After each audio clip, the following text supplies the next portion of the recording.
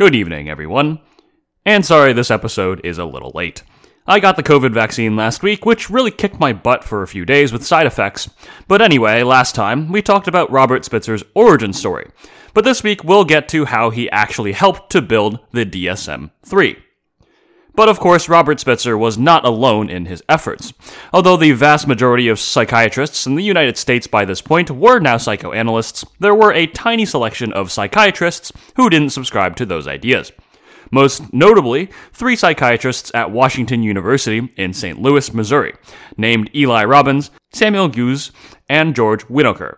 These 3 pointed out that mental illness had never been shown to be caused by unconscious conflicts or really anything, and they thought that inferring or speculating diagnoses didn't make any sense.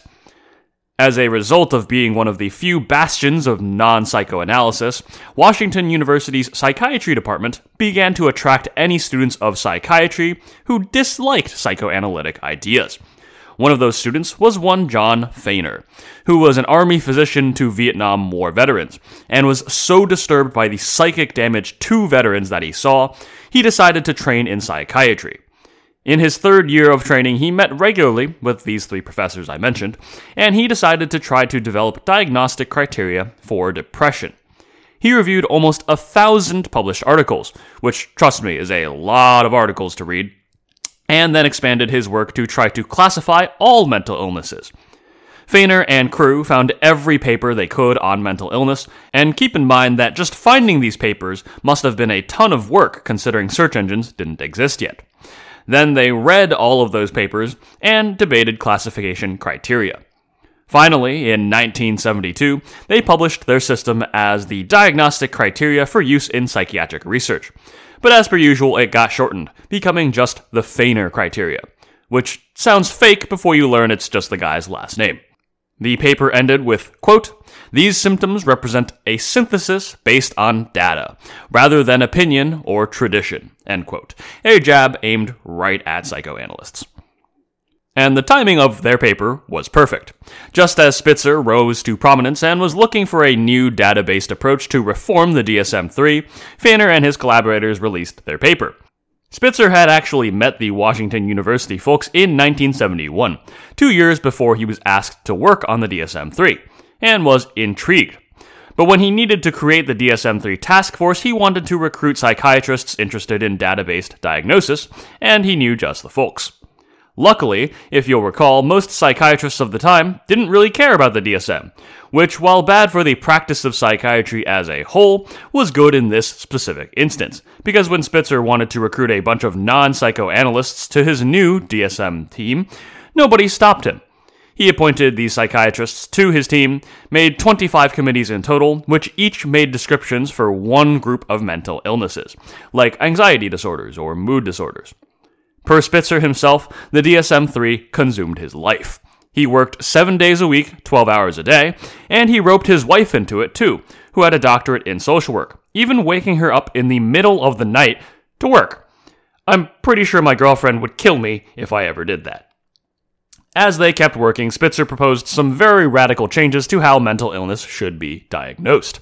Like the Washington University psychiatrists, he came to agree that there was really no empirical evidence of the specific causes of mental illness, despite what psychoanalysts might say.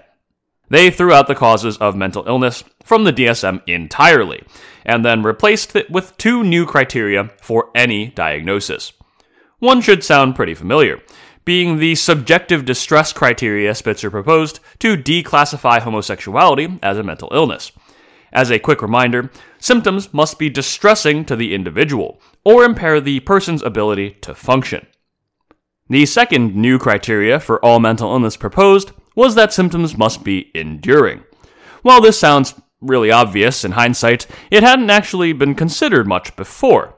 But what distinguishes being really sad from clinical depression?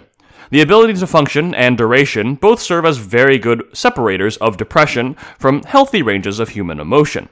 Being sad after something tragic is healthy and normal, but being so sad that you can't get out of bed for months at a time and feel suicidal is not healthy.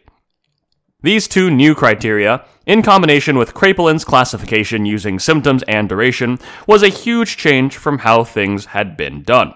Psychoanalysts were obsessed with causes, usually unprovable causes, and usually not obvious to the patient themselves, since they were caused by supposed unconscious conflicts. And while at first psychoanalysts didn't have much interest in the DSM, as time went on it became clear that Spitzer was going to change a lot in the DSM-3, and two groups of folks were not very happy. The first was psychologists, distinguished from psychiatrists by having a graduate school PhD degree, instead of a medical doctor's degree. Psychologists had actually been benefiting from the issues that psychiatrists had been facing, because if mental illness was a social problem, not a medical one, you didn't need to be a doctor to treat it, and psychologists had in recent years been gaining patients for therapy. As such, psychologists didn't like that the DSM-3 was trying to more clearly label mental illnesses explicitly as medical conditions.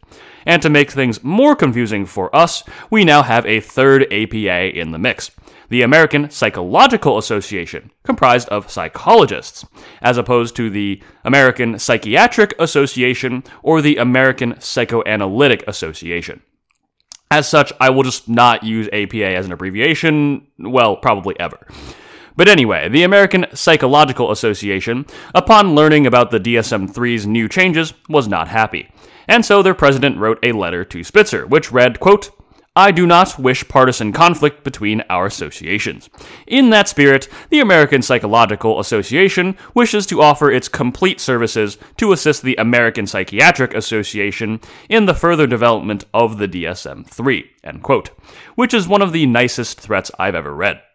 Spitzer wrote back and included a current draft of the DSM-3, which explicitly stated that mental illness was a medical condition, basically nicely telling the Psychological Association's president that this is how it was and deal with it.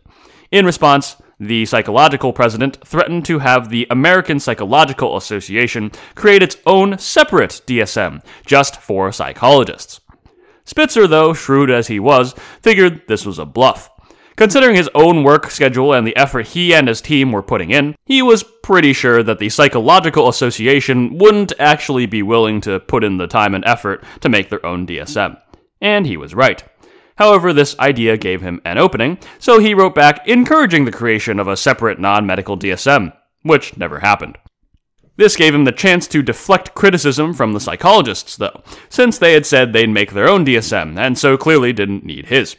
Spitzer perhaps would have made for a good poker player. The psychologists were not the only unhappy folks, though, with regards to the DSM-3's changes.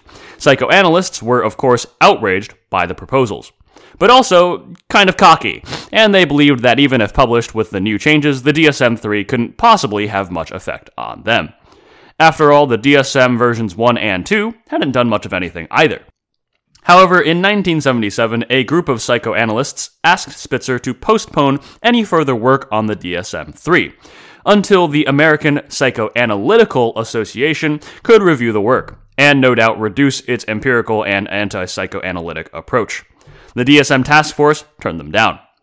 Over time, more and more psychoanalysts peppered the DSM task force with requests for changes to this and that, but Spitzer's arguments were based in empirical evidence and practical considerations, while the main argument in favor of psychoanalytic changes was basically that this is how we've always done it, which generally is considered a pretty bad argument in the sciences. In 1979, the final draft was done, and psychoanalysts were in full-out attack mode, threatening to boycott the DSM-3 and the American Psychiatric Association entirely if their demands were not met. In the days leading up to the vote that would ratify the new DSM, a number of changes were proposed again, and all were shot down. Among the 350 psychiatrists that were present for the vote, despite all the drama and resistance, the oral vote was resoundingly in favor of the new DSM. Spitzer, likely expecting outcry and further resistance, received a standing ovation, and reportedly teared up on stage. Even though psychoanalysts didn't like many of his changes, if you'll recall, psychiatry was being battered by a credibility crisis.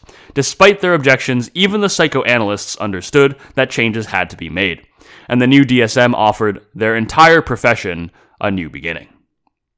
And the impact of the DSM-3, despite what psychoanalysts expected, turned out to be huge.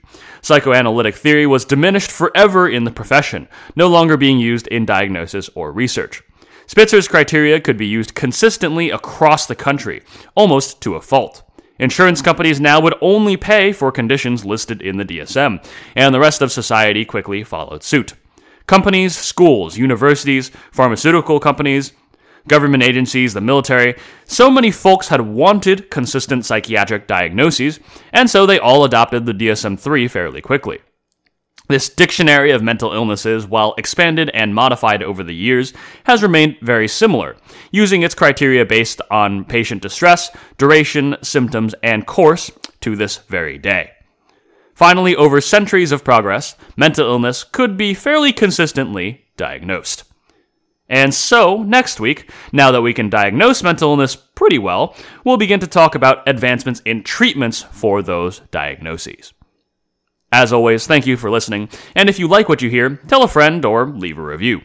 Thanks also to Jojo Tang for editing, Angie Lee for our cover art, and Muse Open for this music.